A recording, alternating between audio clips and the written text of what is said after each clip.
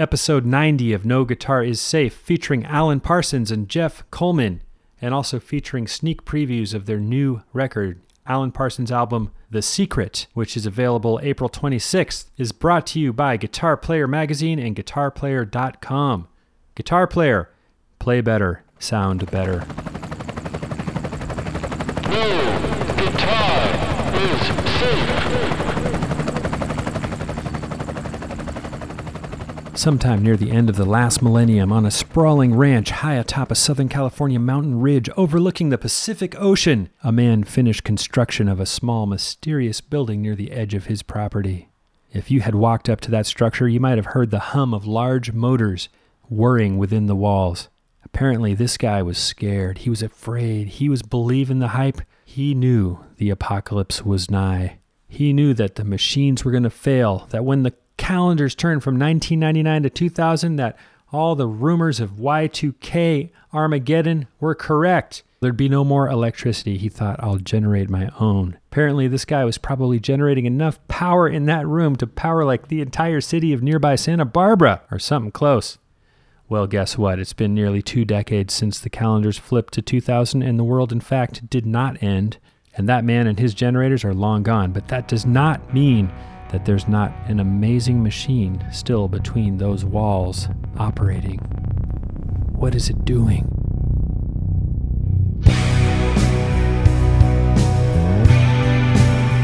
You're listening to a new track from Alan Parsons' new record. The album is called The Secret.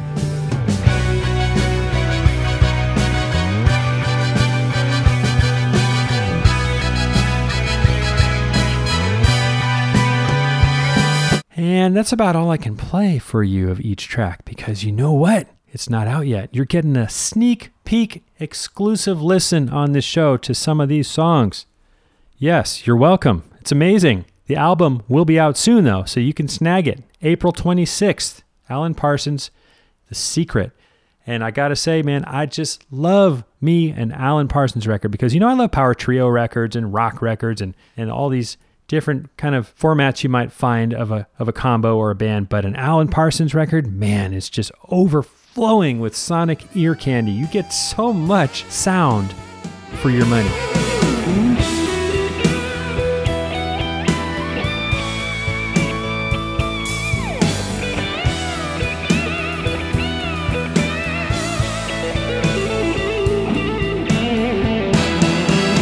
Put on the clothes of black. She's never coming back. I mean, he's got orchestras, he's got brass horn sections, he's got cool sound effects, voices, he's got multiple arrangers, multiple singers, multiple composers, multiple guitar players. It's just spectacular, and he mixes it all, and yes, he mixed it on that mysterious machine. What is that machine in those walls? In that former Y2K power bunker? Well, it's a Neve 5088, probably the hippest recording console available on planet Earth, and it was really neat. It's always special to be in proximity to a great Neve board, but this one was really magical because it looks brand new. It looks like it just landed there. So clean, you could probably literally eat off of it, although if you have any kind of respect for studio gear, you just shudder at the thought of even a breadcrumb hitting that thing.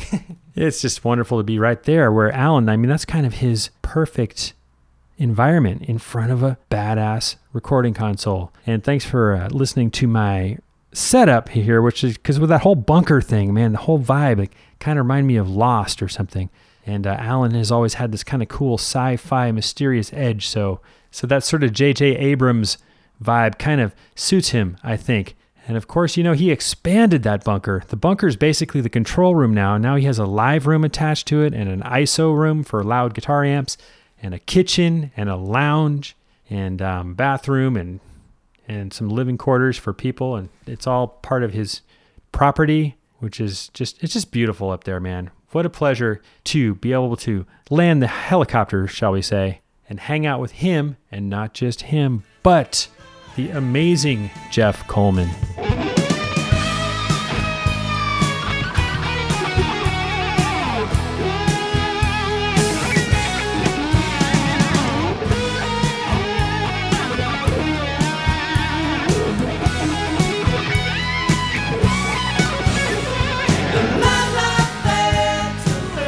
Jeff is just the monster guitar player that you might remember from his solo episode here on No Guitar is Safe about a year and a half ago, 2 years ago.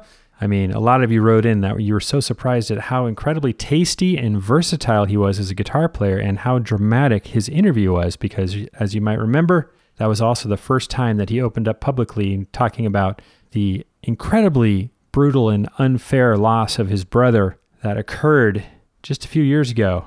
That was a very dramatic episode. My name is Jude Gold. Thanks for listening to No Guitar is Safe. Today, Jeff is going to play a bunch of guitar for you. It's so cool. We're hanging out with Parsons and Jeff. Jeff's plugged into a little Fender G-Deck amplifier. You remember those? It's kind of a practice amp, but it's got some goodies on it. And of course, Jeff makes it sound magical, as any great player makes any piece of gear sound.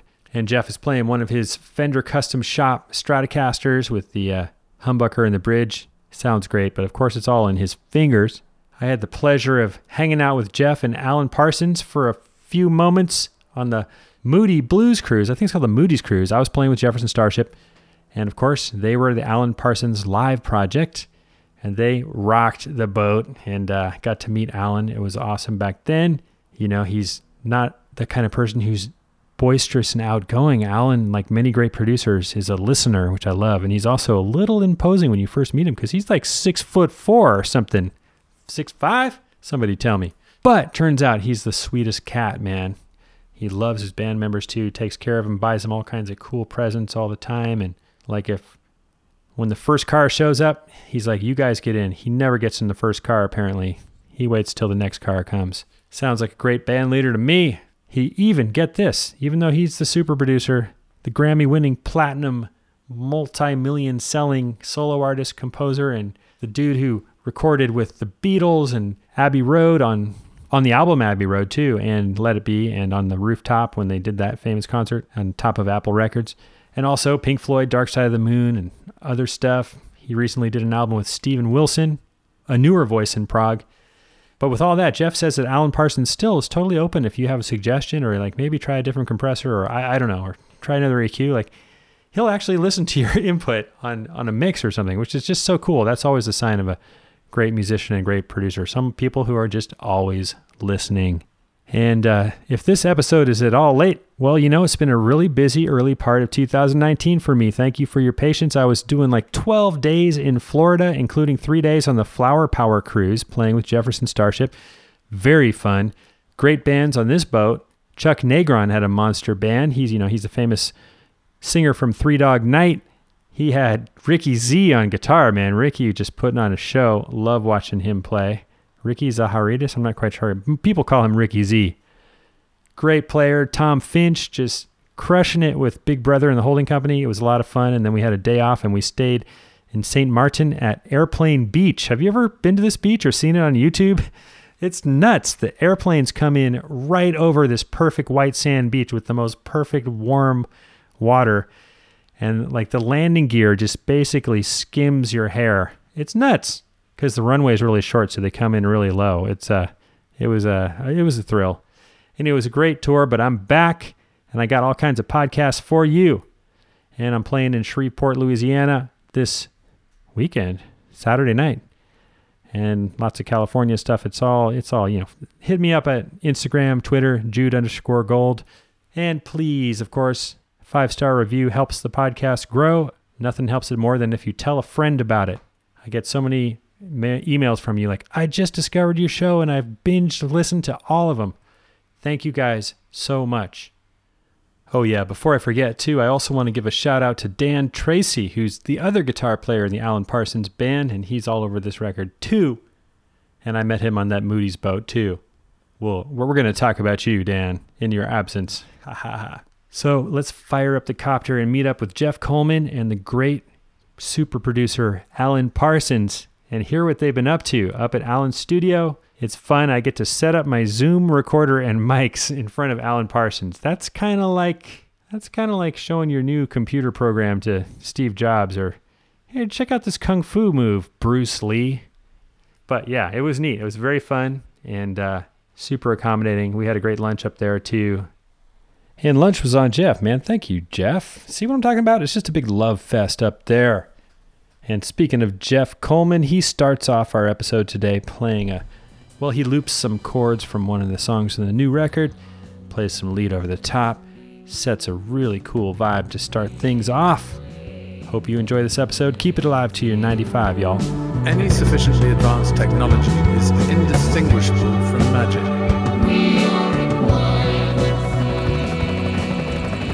No guitar is safe.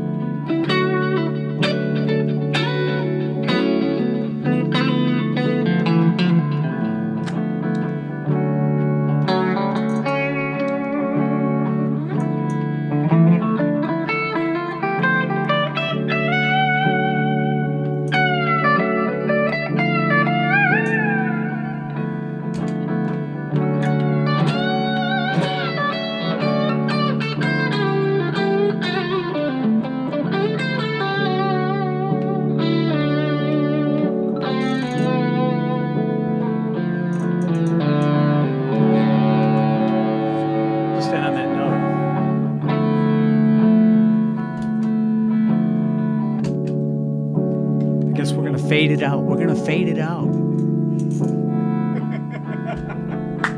That was beautiful. You gotta leave the That fade. was that was like a demo for Fender. I mean, like you got every classic Strat sound in 45 seconds there. It's true, and all Fender gear. I love when I went to the Dirty Sun, it got quieter. Oh, I was like,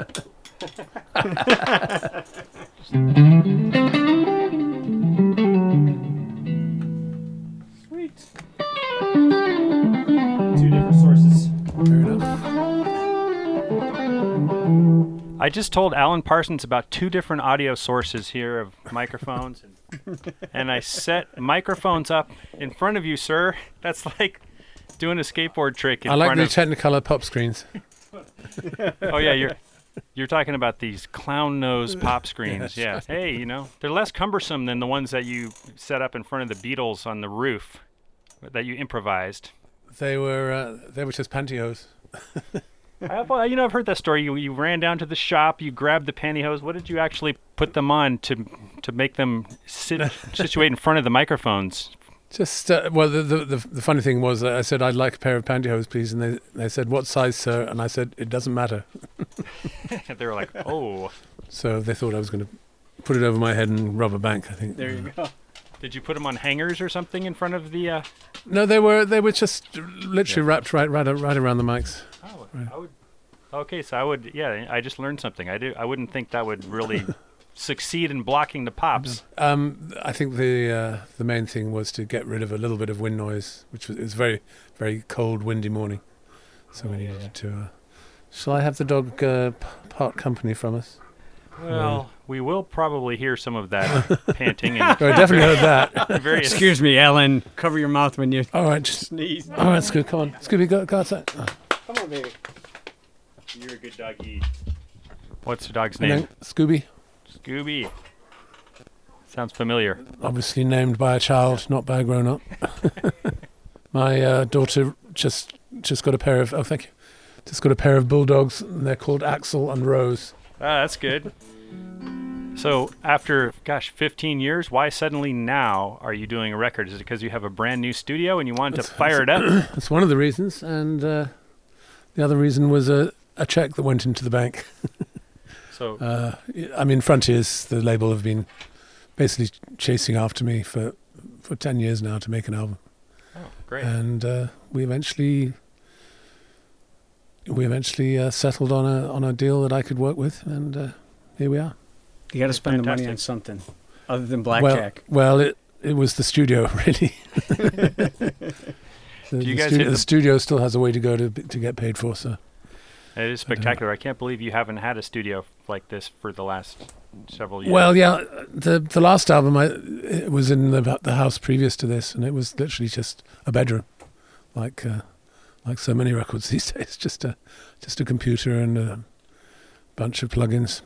Now this studio is rather far from your house. I mean, it's got to be what, 300 feet, maybe 400 feet. Yeah. Yeah, I was talking to Slash once. He said it was very important for him not to have a studio in his house because he needed to get out of the house and go to work.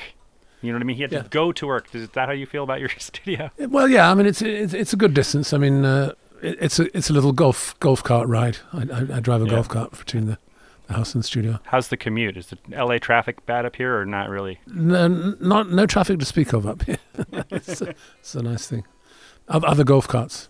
Now you've always been kind of an enigma to me. I've been listening to you since I was 10 years old, and then I finally got to be on the boat with you guys, and that was kind of cool. Did a concert.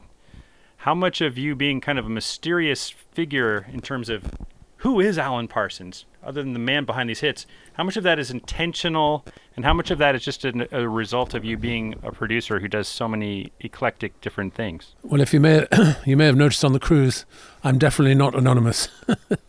People were coming up to me all the time. Oh, love your music, man. You know, all this stuff, and true. There's constant attention, which is nice, but not all day long. You know, it wears a bit thin, but. No, I was happy to talk to people, genuine hardcore fans. It's great. But over the course of your career, it seems like you're kind of half, celebrity, but also half man behind the curtain. Yeah, I'm pretty comfortable being the guy on the other side of the glass. I mean, that's what I grew up doing.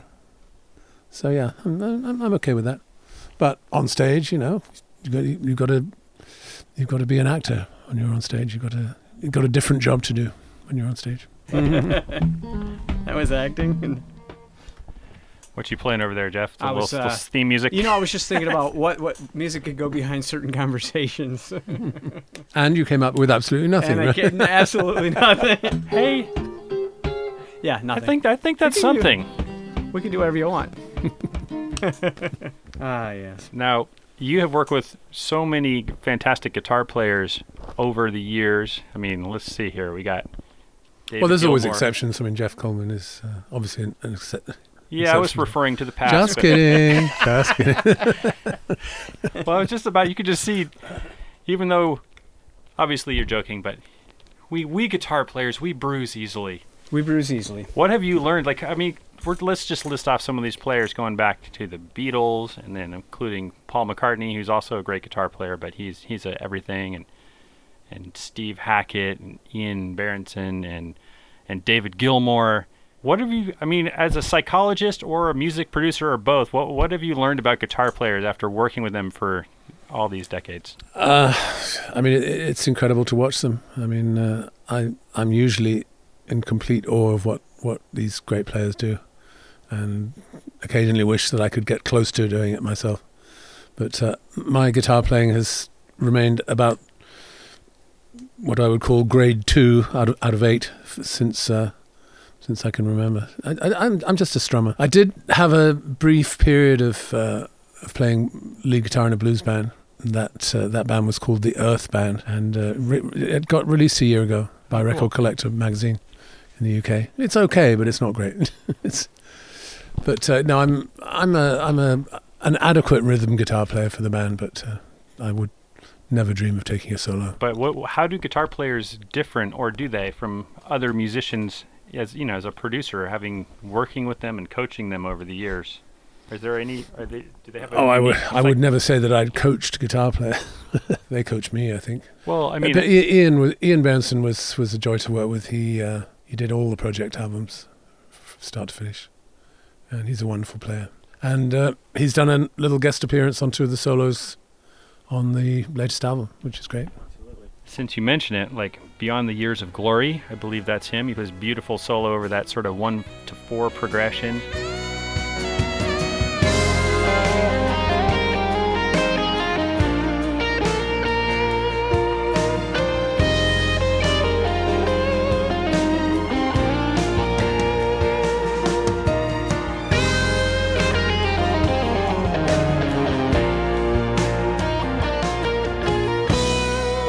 back up a second. I assume that he played on games people play. Sure he did, yeah, absolutely. Yep. Like when I was a kid, I was like, that's an incredible guitar solo. Now I listen to it, I'm like, that's an incredible guitar solo with incredible tone, strat tone. And then I listen to it, I'm like, what an incredible melody. The whole thing is like you could sing that solo. You want to play a little bit of it for us, there, Jeffrey? I know you know it. You're- And it comes right after that 2/4 bar, right? What's that? there's a few 2/4 bars to fool you in games people play. Right.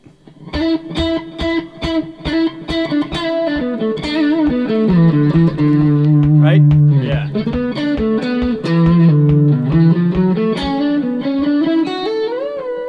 Now, Yeah. normally live, Todd, our saxophone player, would take the next melody. So let's recall what it is.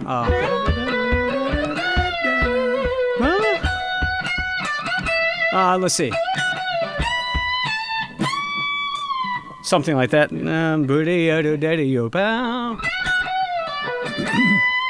I'm guessing now, but But it's usually the last song in the set, so Yeah. you don't want to exclude Todd from having a solo on the last song. I was like, how does the second half go? That's pretty. But yeah, That's- Ian yeah. Berenson, I mean, it's just, you can sing everything he played, and it's so melodic and so, such a joy to listen to. And if we're talking about underrated guitar players, I mean, it's amazing how people talk about, Slasher's underrated. I'm like, no, he's highly rated. No, Ace Frehley's underrated. No, he's highly rated. A guy like Ian Berenson truly is underrated because he's orchestrated such great solos, and, maybe he's not the household name guitar player like Gary Moore.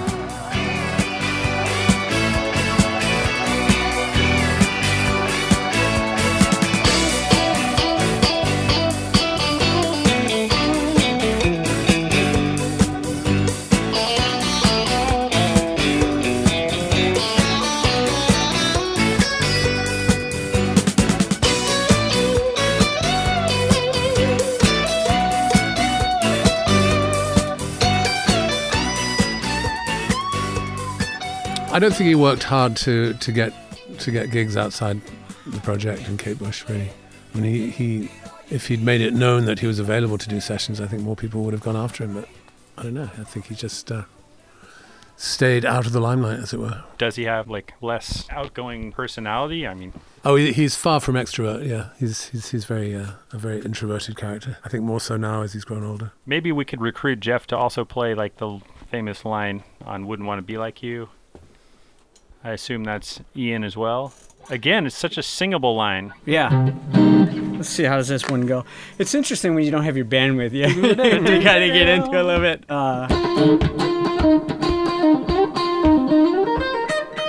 The interesting thing about the solos, it really swings. Like you can't, ba-doodle-da-da-da-da. You really got to swing it.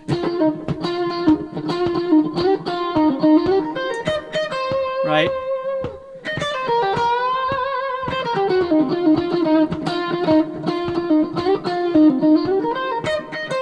I'm playing a little faster, but I'm getting a little added to it.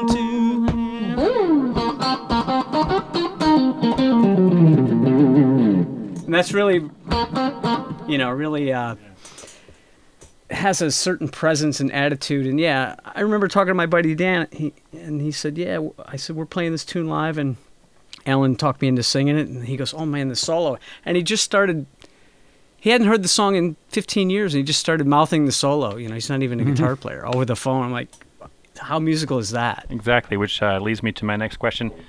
Do you compose any of these solos for your guitar players, like as a melody, and have them take over? I might offer a little bit of guidance, but no, I wouldn't hum a tune or anything. No, I'd leave that to them. Or I would say that the bit that goes da da da was great, but didn't like the bit that goes dee dee doo, whatever. I'm sorry, what was that? See, another great solo in the making. Did Ian, like a solo like games people play, did he spontaneously throw that down, or did he work it out? Kind of I mean, it was always improvised to a degree, and then sometimes we would say, that's a great one, let's try one more, and then we might comp between 2 or 3 different solos, but generally, when we knew we were on the right path, he said, "You know what? I'll duplicate what I just did, and then I'll take it to the end." You know, usually that was the way it worked. No real rules, but it was always just a case of developing each solo, you know, and making it so that we were both happy. How do you help develop a solo? I mean, I've been in this situation many times where I'm with a great producer and they bring a part out of me, not only that's way better than I would have put down myself, but much faster and much less takes. You know, instead of doing 92 takes of something I don't really love. How do you approach bringing out a good part or a good recorded performance from a musician? I think that's what you've just said is what being a good producer is. You know, just being able to communicate with the player in such a way that he gets the job done, he gets it done better than he might otherwise have done it, and the communication between the two of you is there. You know, it's important. How much of it is like musical, and how much of it is like psychological, like? Yeah, we make angry faces at each other if it's not working. Yeah, no, I think it's always important to be positive and say this is going to be great. Just do it a little more this or a little more that, or when you go to the high notes, come down sooner. You know, all that kind of stuff. Yeah, But I'm unlikely to actually hum a tune. I think the important thing is to be thematic. You know, if I come in a solo with Alan, he's going to want something he can latch onto, not just licks, you know, showing off. It's some sort of memorable phrase, melody. So I try to start there, and you'll say, a little less of that, or stick with that, or, you know. I always heard that Steve Perry would feed Neil Sean the melodic phrases, because Neil's right away is going for the frantic riffs.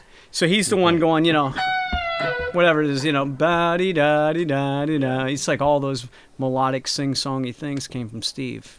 That's the inside story. And then Neil would do his shredding.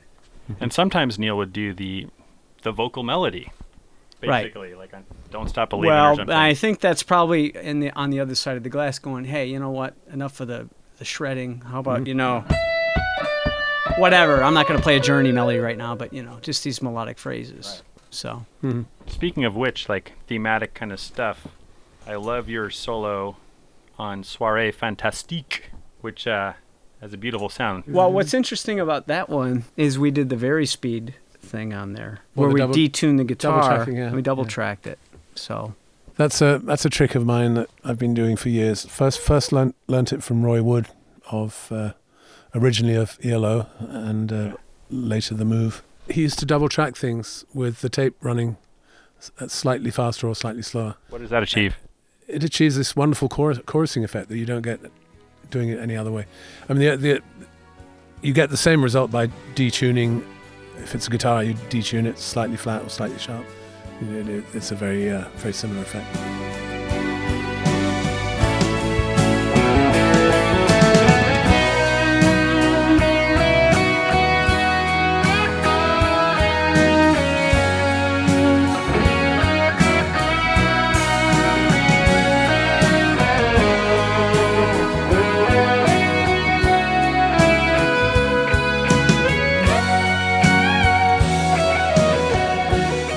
Sometimes I've done 3 or 4 different pitches to get a really strong tracked effect on a guitar. I was talking to Tom Scholes. He'll do 3, 4, 5, or 6 different, like on those big guitar stuff on the original Boston record for the power chords. Yeah. How did you do it on this solo, Jeff? I remember playing a melodic solo and probably didn't get it in the first take, but it was pretty quick, I think. And then Alan said, "Can you learn what you just played?" Because there was some, I don't remember specifically, but some kind of, and then, so there's some movement in there where you're just like, okay, well, let's see what we did. And then probably listen 2 or 3 times over, learn what I just played. And then he'd have me detune, a cent maybe? And then just try to, double track it perfect. Just 1 cent would be enough. Yeah, it'd be more the same. It'd be a hertz. It would be going from 440 to 441, say. That's enough to make it. I forgot how many. Yeah, there is a formula, but 100 cents is a full semitone, isn't it? So. Okay. Yeah. 1 cent wouldn't be very much. What's 10 cents between brothers? It's too much math for me. Basically, I have a simple tuner and I just go down one click. Yeah. I'm not going to act like I'm dividing, atoms. Yeah.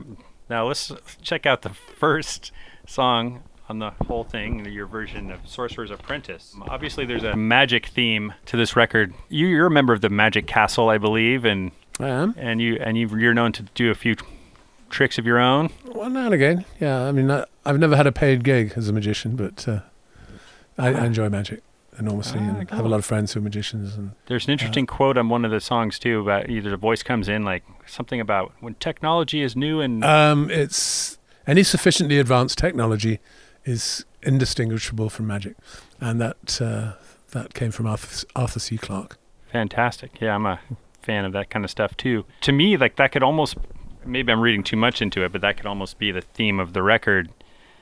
How does music and magic work together for you or overlap? Or Well, I've had incredible luck with previous songs that had the word magic in them. right. I did a record with a band called Pilot called Magic. That was Ian Berenson on guitar, right? Yeah, that was Ian. It's magic, never believe it's not so.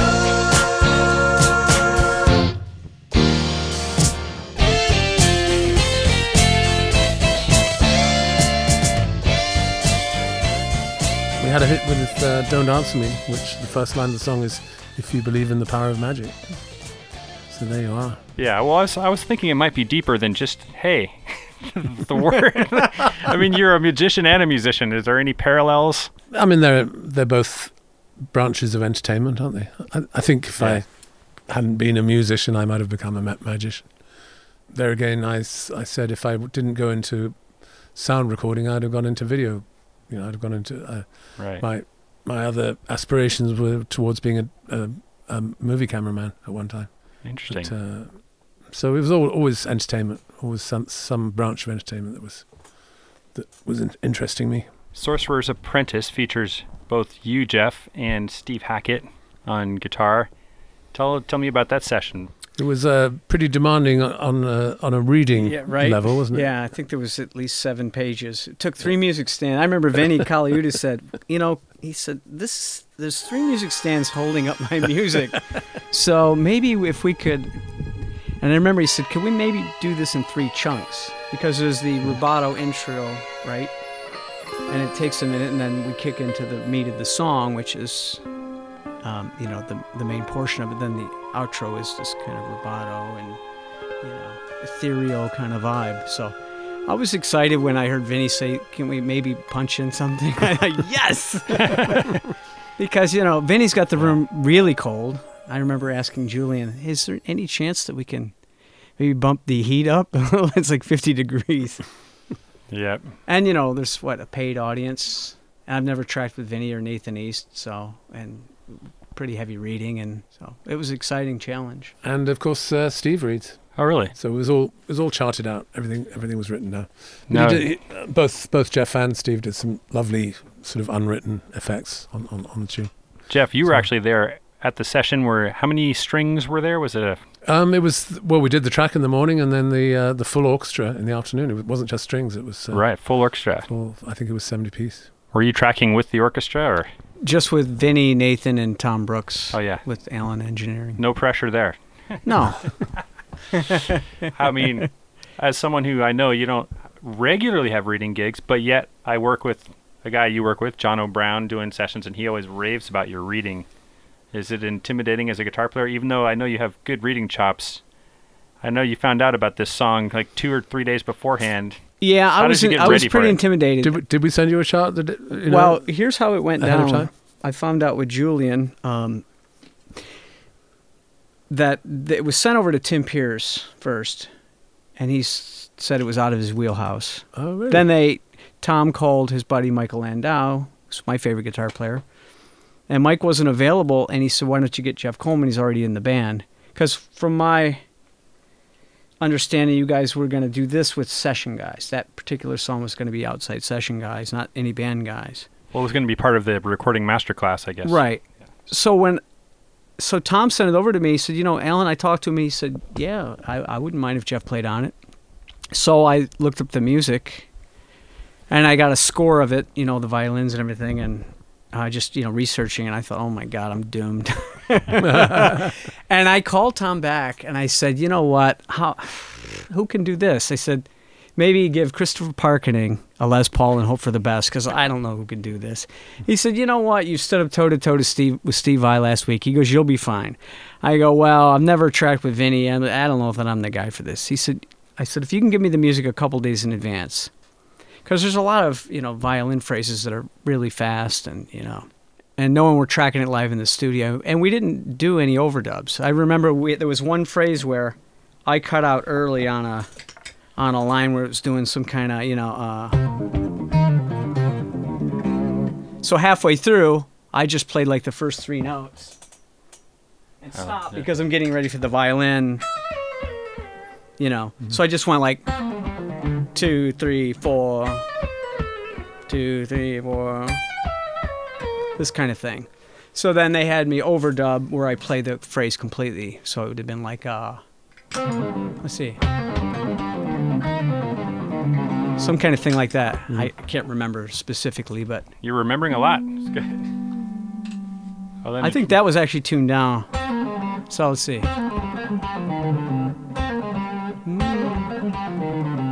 And then this kind of thing. That So sounds you got to great. work out the the fingering. It's not like you're gonna read as quick as you can finger it. Right.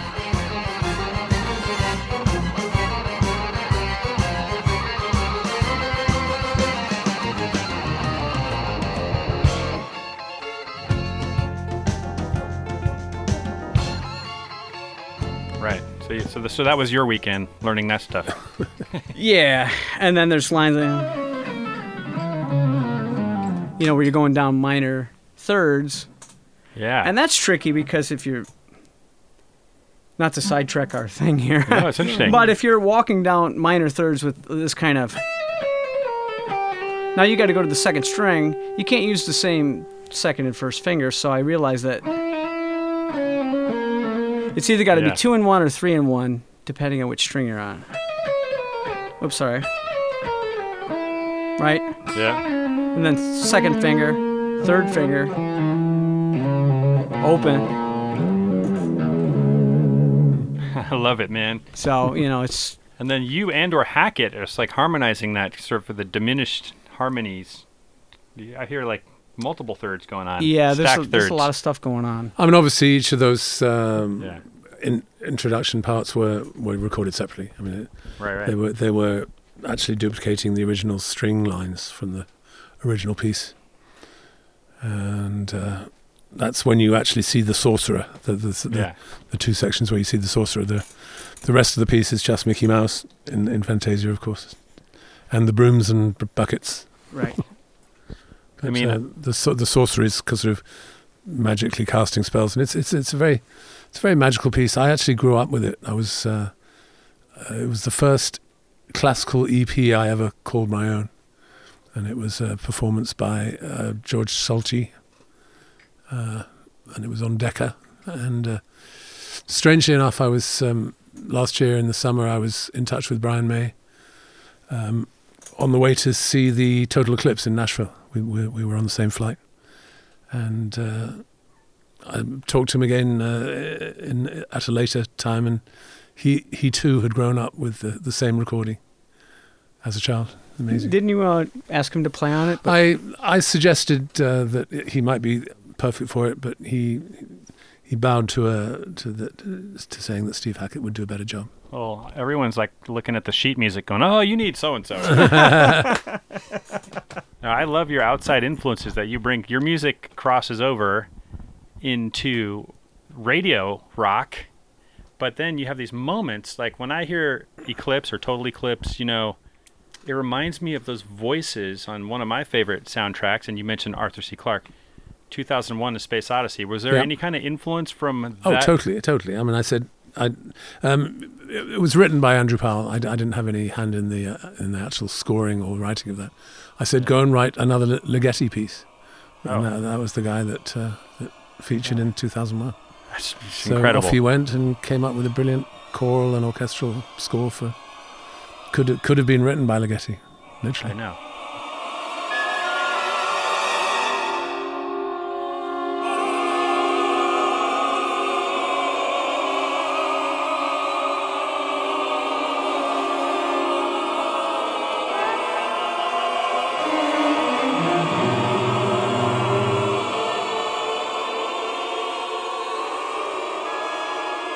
Who are some of your other huge influences outside of the rock pop realm as far as producer or composer that have really profoundly...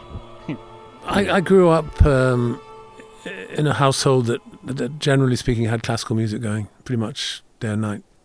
My mother was a harpist, my dad was a flautist, and pretty useful piano player too. I loved the Beethoven symphonies, every one of them. I loved Mozart, the Mozart horn concertos. I was always very keen on, which is possibly why I featured French horns very heavily in a lot of my music. Awesome. There it is. Oh, let's hear it. No. Get to it. Now that you got it. My seat's too high. I hate this. What is the Yeah.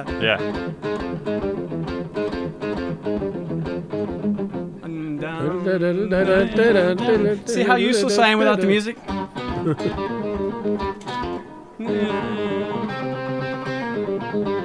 Yeah. There it is. You could do it that way too. Or I think that's how we did it on the recording. It's almost metal, isn't it? I suppose it is, yeah. Is there a way for you to do Vari-Speed now with Pro Tools and stuff, or do you have to literally go back to the old school? The only way that I've discovered to do it with a workstation is to plug in a Tascam tape machine, which had Vari-Speed on it. Yeah. And you drive the digital clock with a variable clock. Right. There's also an Apogee unit called Big Ben, which is able to give you a slight variation on the sampling. It's effectively just changing the sampling frequency. That's what you're doing. So that Apogee box, instead of having to retune our guitars, we could use that box. Yeah, It goes straight in. Yeah. But it's kind of fun to make Jeff do it, right? It's learning really- experience for me. It's really good on bass too. If you do it on bass, I think really? we did it on bass on Miracle. Possibly. Yeah. I think we did. And keyboards. If you want a honky tonk piano, instant with that technique. Oh, so record two piano parts slightly out of tune Yeah, with each other. that's right. Yeah, that's true. That would be perfect. But of course, it doesn't work on vocals. So you can take your Steinway and make it sound like Rocky Raccoon. Yeah, exactly. That's pretty dope. Of course, it doesn't work on vocals because it's a natural tendency just to pitch to whatever you hear. Yeah. So it makes no difference. Although some singers have their own natural Vari-Speed, if you know what I mean. Sing naturally flat, yes. Why is it always flat? It's almost never sharp. Singers are always flat, not sharp. So you just mentioned Miracle. That has a great singer on it. I love how you go from Ligeti to like mainstream pop too. Right. Why did you want to work with Jason Mraz other than that he is your neighbor, sort of? He lives around here, yes. He's, I think, in Ojai, California. We first met a couple of years ago. One of my agricultural neighbors just down the road, just half a mile away, grows coffee as well as fruit, avocados, and exotic fruits like cherimoyas and so on. But he's been experimenting with coffee, and Jason got to hear about it. And this neighbor, Jay Rusky is his name, he introduced me to Jason because he thought, two musicians, both farmers, we should probably meet, So we met and got on very well. And he came up here and we hung out for a bit, had a few drinks and talked music. It was great. It took a full 2 years for me to talk to him again on the phone, and I sent him this song that we'd done as a track. I said, "Hey, would you like to contribute to my record?" And he said, "Oh my God!" He says, "This song sounds like it's a remnant from Eye in the Sky." He actually said that. He said it could have been on that album, and he loved it and agreed to sing it over the internet while he was on tour in Dallas. I was here in Santa Barbara. He was in Dallas. And that's the way we did quite a bit of this album, just over the internet at a distance. Now, when you say that, though, a lot of people just say, here's a song, record something, send it back. But I think a lot of the time you're actually Skyping or have some way to be involved in the session, even though there's many miles between you. That's right. I mean, the audio technology is there now to do it in real time. There's actually a substantial delay between the time that the performance actually happens and we hear it back here, but it's as good as real time. So you're hearing literally, not just over Skype or something like that. Oh no, it's quality audio. You're hearing it. Quality audio. What service do you use? It's called Source Connect, and I've been in touch with those guys for some years now, and they've always been very helpful. Show me a miracle. I wanna believe. Show me a miracle. Show me the real me. Give me a miracle. That is helpful. And then you got the video too, right? So the video we normally just use FaceTime. there you go. Just two your mobile phones phones pointing at each other. Yeah, Because it eats into the internet. You want to get as much bandwidth out of the internet as you can right. to do the audio. So When they finally come up with Source Connect, where there's no latency and we can literally play with a drummer who's three states away. It will never happen. But then we never have to see each other again. How wonderful will that be? No, the reason it will never happen is you can't change the laws of physics. Audio can never go faster than the speed of light. And for the speed of light to reach Australia, for example, it's like half a second or something. So we'll never be able to do that. Well, how long to reach Van Nuys? Yeah, maybe Maybe Van Nuys. Maybe you could get to Van Nuys, yeah. Right on. But internet has a habit of bouncing off satellites and stuff, so it Right. tends to be pretty latent, shall we say? Right. That's a good point. So, you play a really nice solo on Miracle, Jeff. What were you plugged into for that? Give me a miracle.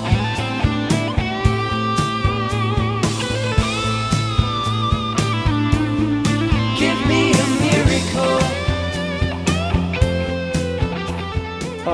I used a F-Bomb 3 fuzz face pedal made by a buddy of mine. We kind of developed it together, a variation of it. And I was using a wah pedal, either cocked, like 3/4, so it has a certain kind of honk to it. And Fuzzface, that was one of the first ever fuzz boxes, wasn't it? well, yeah, they had the old Dallas Arbitrator fuzz faces. This guy's got a different take on it, where it's not as 60 sounding. All right. Just a little different. But it's apocalyptic, and it cleans up nice, and yeah, it's a cool sound. Why do I think you had a role in naming it the F-Bomb? You know what? I can't take credit for that. I'd love to say I could. So now set up the groove, if you would, for a Miracle. Well, I there's think a couple what we different had- parts going on. Let's see. I actually have a cool... now, hold on, everybody. Don't panic. I have a cool... So you can... With your G-Deck 3 amp that's not available anymore, you could create a loop, right? I don't know if it's 2 bars. And then you play back, so... So it was more bars, but that's okay. Stop. So yeah, there's a phrase in there that's just A minor, A, still A. Then it goes to F. Phrase stays the same. Yeah. And then to D to E. So yeah, great little tool just for writing and recording. You just, right? If you don't have your bass player there. 3, 2, 3, 4, 4, 2 if you're counting. I don't know if it switches there, but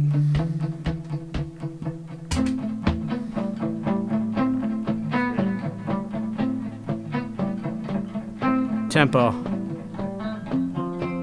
I have a phrase that goes like this. I swore you were going to go into Genesis Turn It On Again at the beginning of that. when you first started doing that.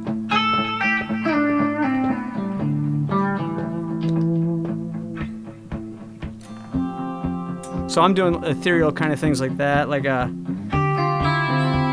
Very nice. And then there's also the...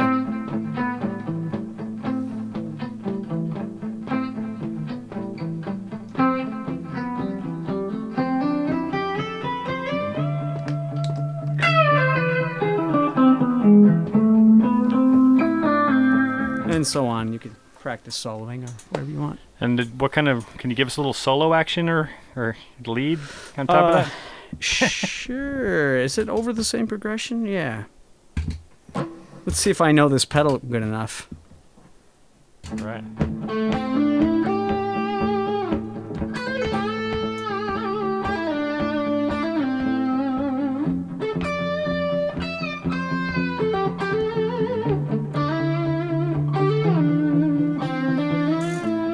Something like that.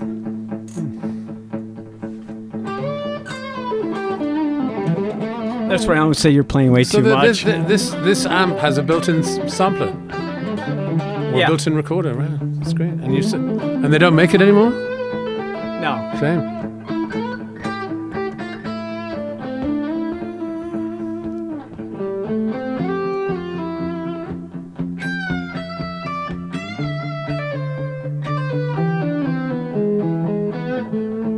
Right? Nice. You could stop it at any time or keep adding layers. I kind of need the inspiration of the backing track just playing in the Yeah. air is like, I know. you know. But you can overdub, so I could just start right away with the overdub. Now it's recording me. Oops, it recorded me lagging too. Now it's recording me laying back.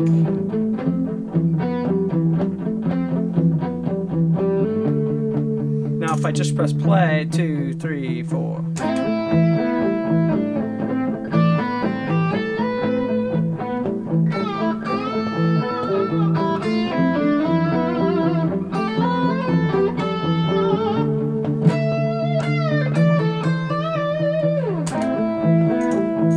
And there's a point where you go, shut up. I mean, what I like about it, like for instance, if we were talking about a song, not to move forward, but like Fly to Me, for instance. Yeah. There's a progression, right? Let's see, let me try to get this right once.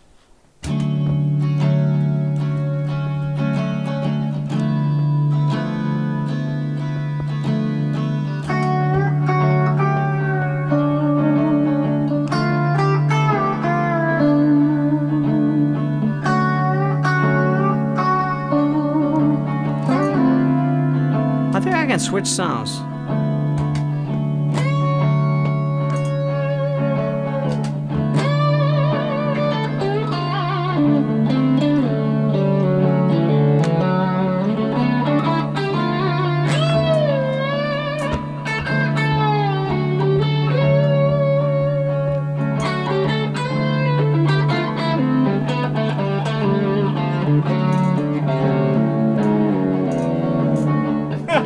Sorry, I thought I was tuned down. That second chord is magic. I love that second chord. I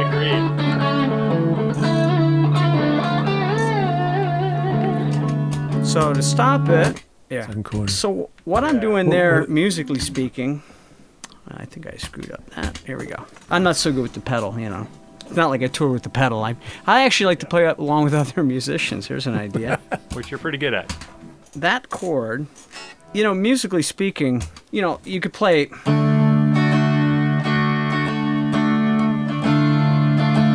You know, if there's 8 crayons in the crayon box, that's what your songs sound like, you know. Yeah. That's fine, but Now you sound like me playing. but I always like to find a little more color in the chords. So like major 7, right? Right. Minor 6/9. I love that. Tuning's optional.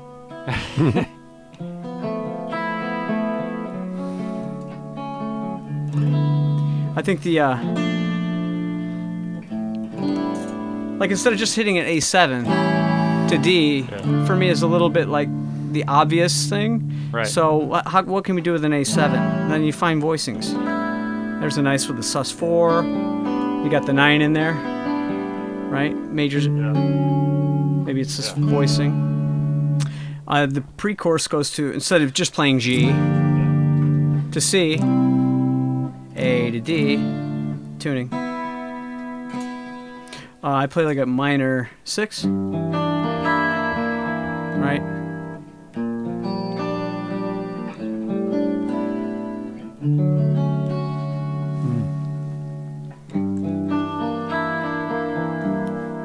still upset from the Sorcerer's Apprentice. I know, because you dropped Now, it like down the to B C. flat, right? Add a 6 in there. It's nice. If ever we do sheet music, it'd be great to get those chords, notated. It'd be beautiful.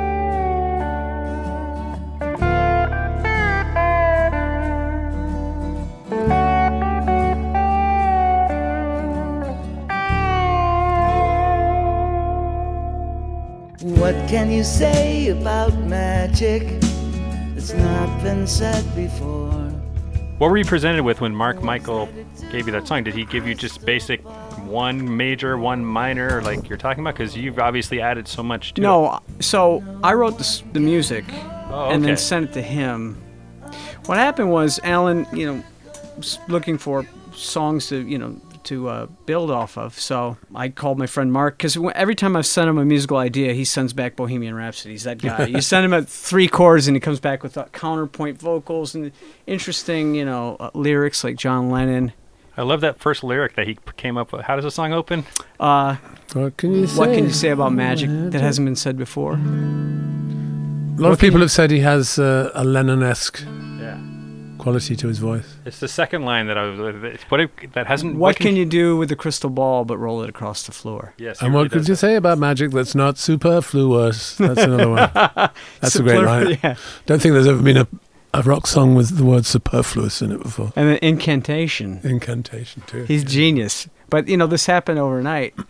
So I sent him, do do do do do do la la da do do do, right? And my chorus was the bridge. And I had the, moo da da do do, these melodies. And then he sent it back. He changed some things around. I'm like, wow, this is a great song, but it's not the song I wrote. He goes, no, I took what was your chorus and moved that to the bridge. The doo, doo, doo, doo, doo. That was my chorus, Doo, doo. I had a different vocal melody over the top, but to me that was the chorus originally. He didn't see it that way. He played it different, and he just took my chords and went. So he changed the second chord. In the chorus, it plays an F major 7. That's pretty. And then to the minor 6/9. Then he went back to my bridge, which is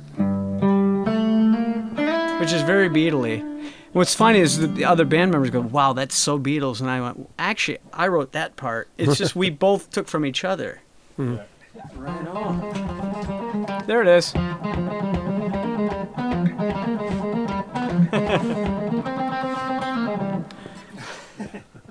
You've been wanting that for a while.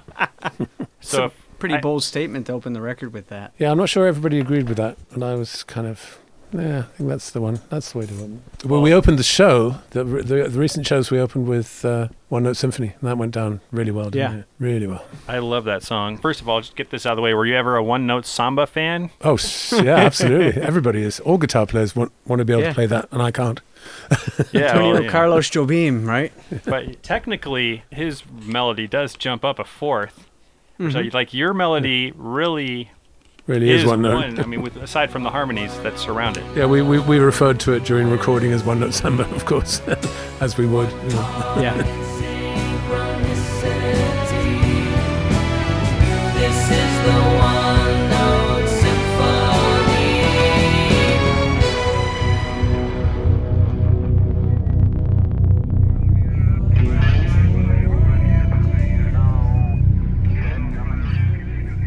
But what were there other inspirations for One Note Symphony?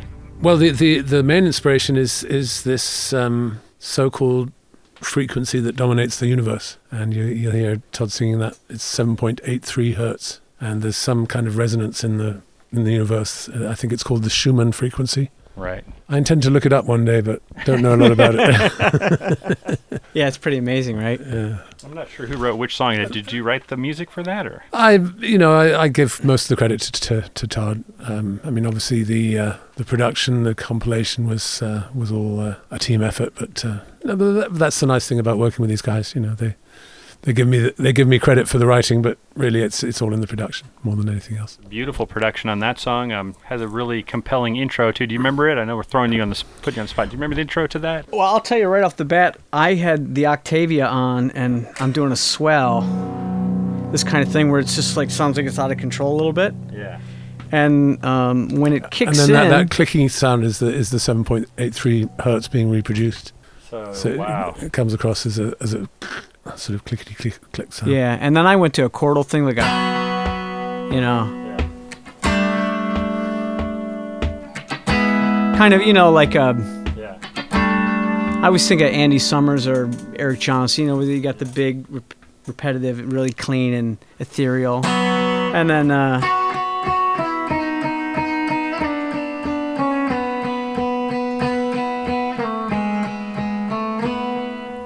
so something like this, again, it would be good if you had the loop, right?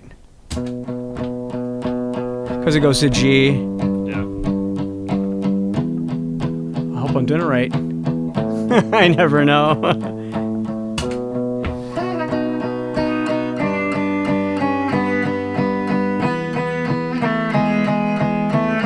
It goes to G there, sorry. Right. Yeah, you know, I'm a simple creature.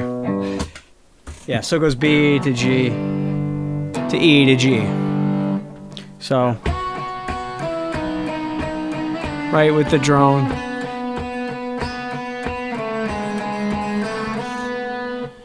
And then the verse starts on the A chord.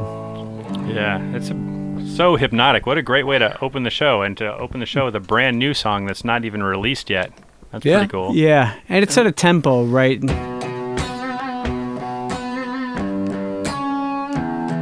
It just kind of sits there. Yeah, crushes.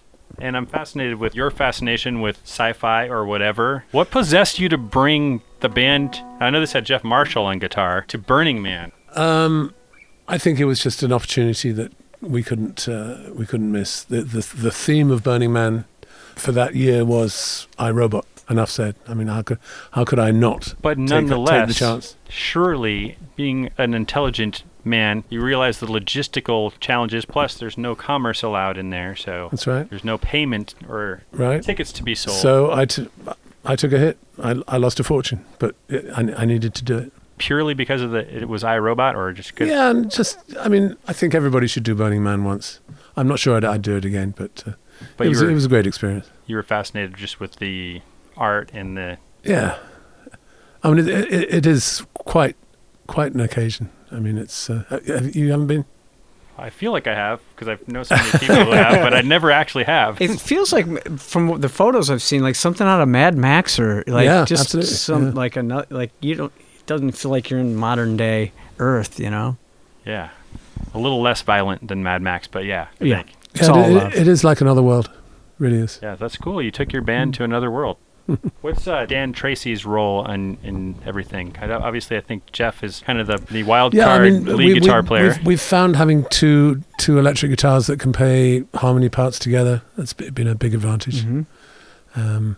But now that I see this recording box, Oh my God. If we could just get this thing to sing like Dan Tracy. yeah, exactly. No, Dan's a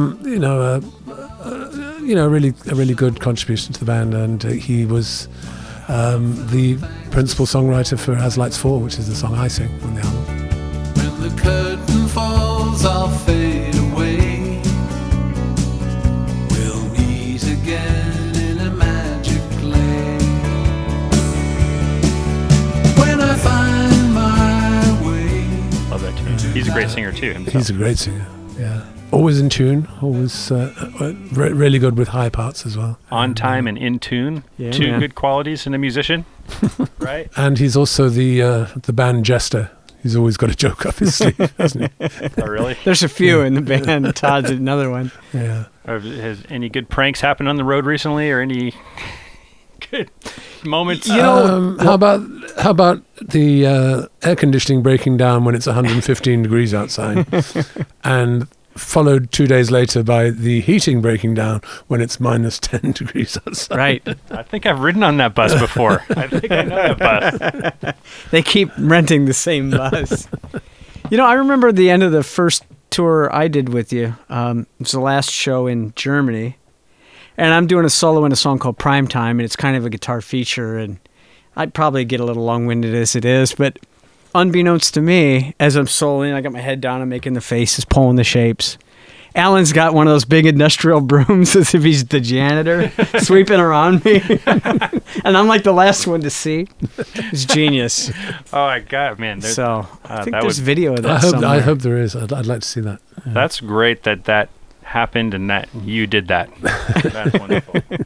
Yeah, well, just to zoom out for a second, aside from that guitar moment that you just described with Jeff or any of these brilliant moments you've just seen here today, considering all the great guitar players you've worked with, what are some of the moments that really stand out from guitar moments that you remember? Anything stand out with these guys, these George Harrisons, these Dave Gilmores, anything in your... what are some moments that you just... I remember when we did Money and David was doing the solos for that. There's a pretty large dynamic between the loud fuzzy sound and then it comes right down to nothing. Yeah. And it goes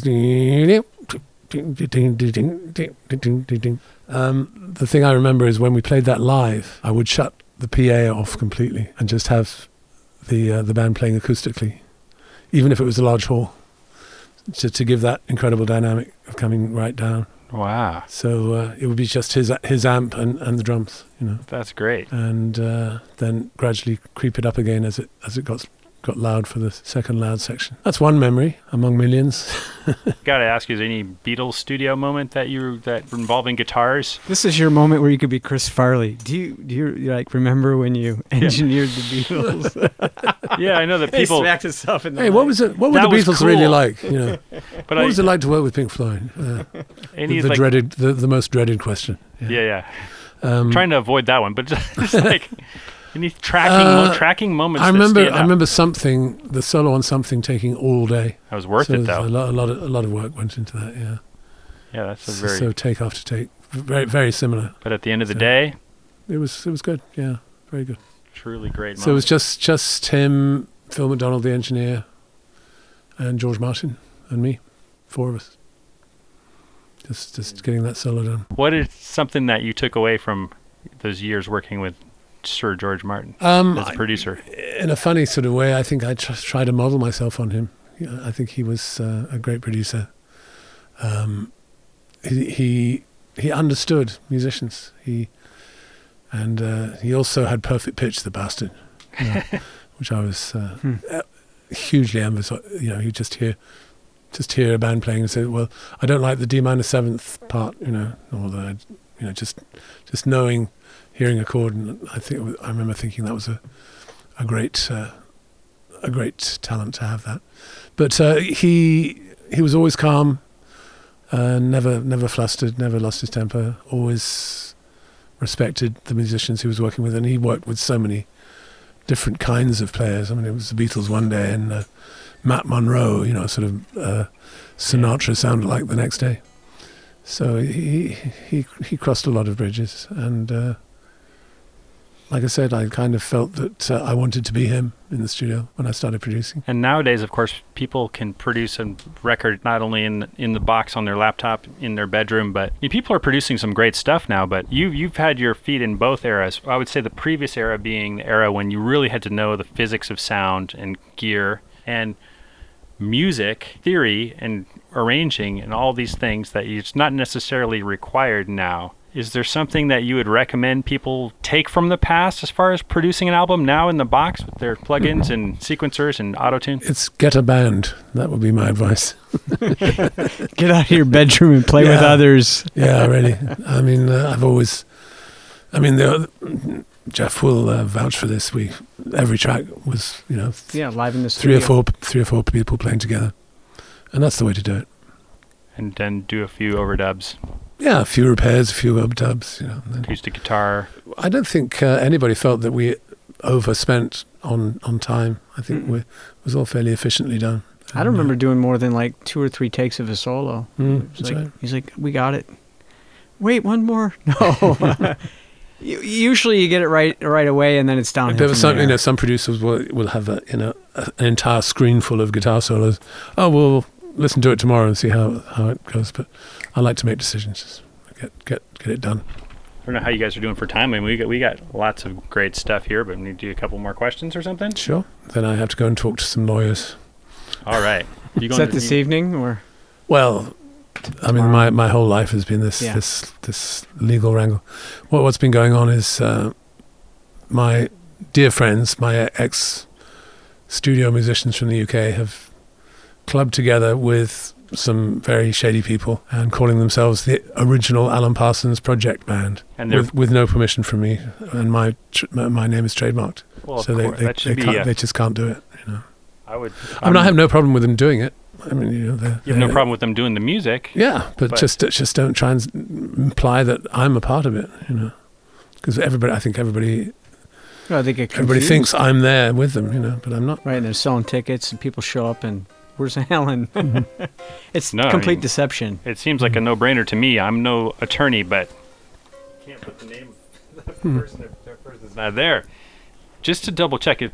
Do you want this part that you just said? Yeah, it's fine. On the podcast? Okay. You never know with the legal stuff, but yeah, I hear what you're saying. I know you were very diplomatic with Lady Antebellum. Like, people try to get an opinion out of you as to whether you feel like that song, Need You Now, sounds like Eye in the Sky. Obviously, Is that your opinion? I would say yes. No comment. There you go. My question is, this happens a lot in music and creating, and I think a lot of times it's not intentional. People subconsciously don't realize that they're influenced by some melody that's they heard. I think it's sometimes when that happens, it's sometimes they didn't necessarily associate with the other song at all, and it just came to them out of the sky. Or, you know, it can be subliminal, it can be Yeah. downright, you know, a straight case of yeah, let's make it sound like that song, you know. Yeah. Some songs, I mean, the production is just like the exact same, and Mhm. you can tell that's the intention. Yeah, sometimes it's overtly like, let's do a knockoff of that Mm-hmm. scene. There's a song I hear all the time now. It's probably Pharrell or wait. It sounds like wait a minute, Mr. Postman. I sing it every time. I'm like, what is this song? It's a radio hit right now. I'm sure everybody knows it, million seller, but I'm singing this song from the 50s, 60s. What are you gonna do? Hey, what are you gonna do? Sue 'em all? No. Yeah, it sounds like you even brought a brass band in on Requiem. Like, you're not afraid to like bring in every instrumentalist on earth onto your records. Yeah, we when we started doing Requiem, we started to say, hey, this sounds like a TV theme, and we realized it was Perry Mason, but it's not in the least ripped off. It just evokes that sort of era and that sound. And the brass band, it was Todd Cooper's brother, Bo, did that arrangement, and we did it in here again through a studio in Nashville, and it was magic. It was really, really fun to do. Great players, and yeah, first time I ever put a sort of big band brass arrangement on a record before. I'd never done it. Yeah, it turned out amazing. Yeah, it's got a great vibe to it. Great guitar solo.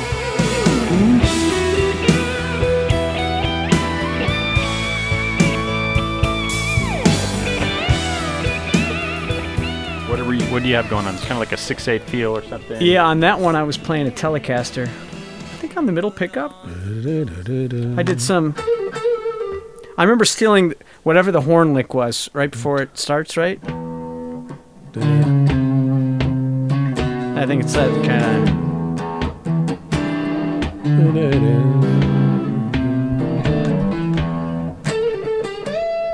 that kind of thing, you know. Well, when my solo starts, it goes from E to A7. I think over Todd's, it's a one chord, so it's kind of nice. I get to, you know, hit the changes, so over the A, right? Yeah. Some kind of thing. Simple, really. Just rock and roll. What were your main... I got to get just a quick nerd list here. What was your main gear for the record, or, you know, I don't know if you had one main guitar amp setup or... Well, for that particular song, it was Pro Reverb 1967 with a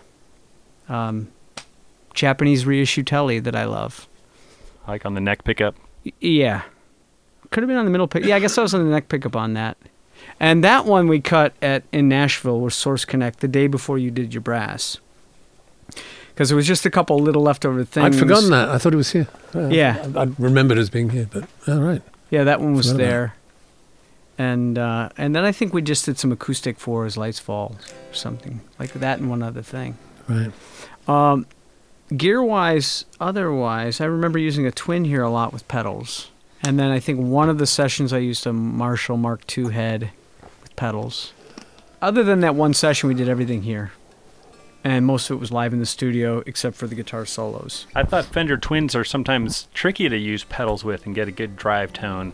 I have no problem with them. You've always... Yeah. You get them backline on the road sometimes, or...? I used to. I always felt like it was the best clean platform to put pedals in front of because it won't break up. So if you put delay or anything in front of it, it's going to be clean.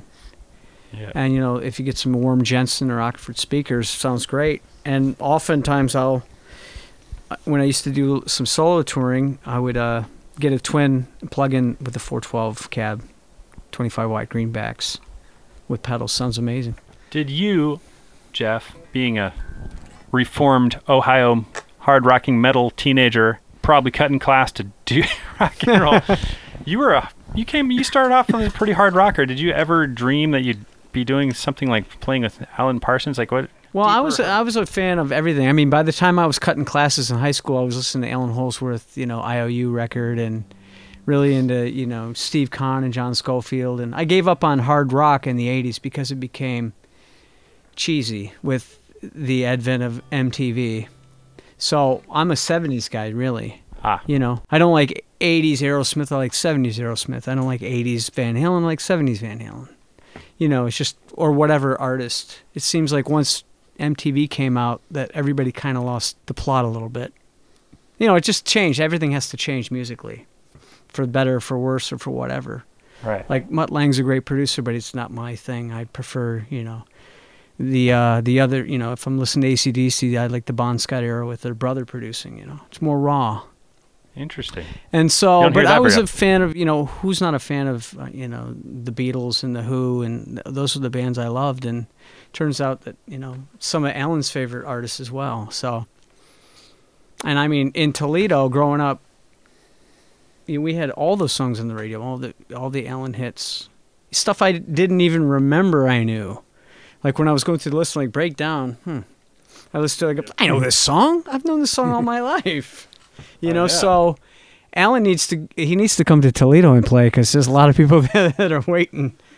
So I mean, to answer your question, it's a dream come true, and it's really wonderful that we're doing a record together and that we got something in the can, and so it's amazing. It is an amazing record. Congratulations. Thank you so much. Last question. Could you just tell us what you were going for with your home studio here? I mean, I'm just looking at it as someone who has a laptop and a Pro Tools rig. Tell me about this board first of all, and then what your goals were beyond the board. I mean, if you're going to build a brand new studio, you've got to start with the console really, and this is the culmination of Rupert Neve's entire career designing consoles.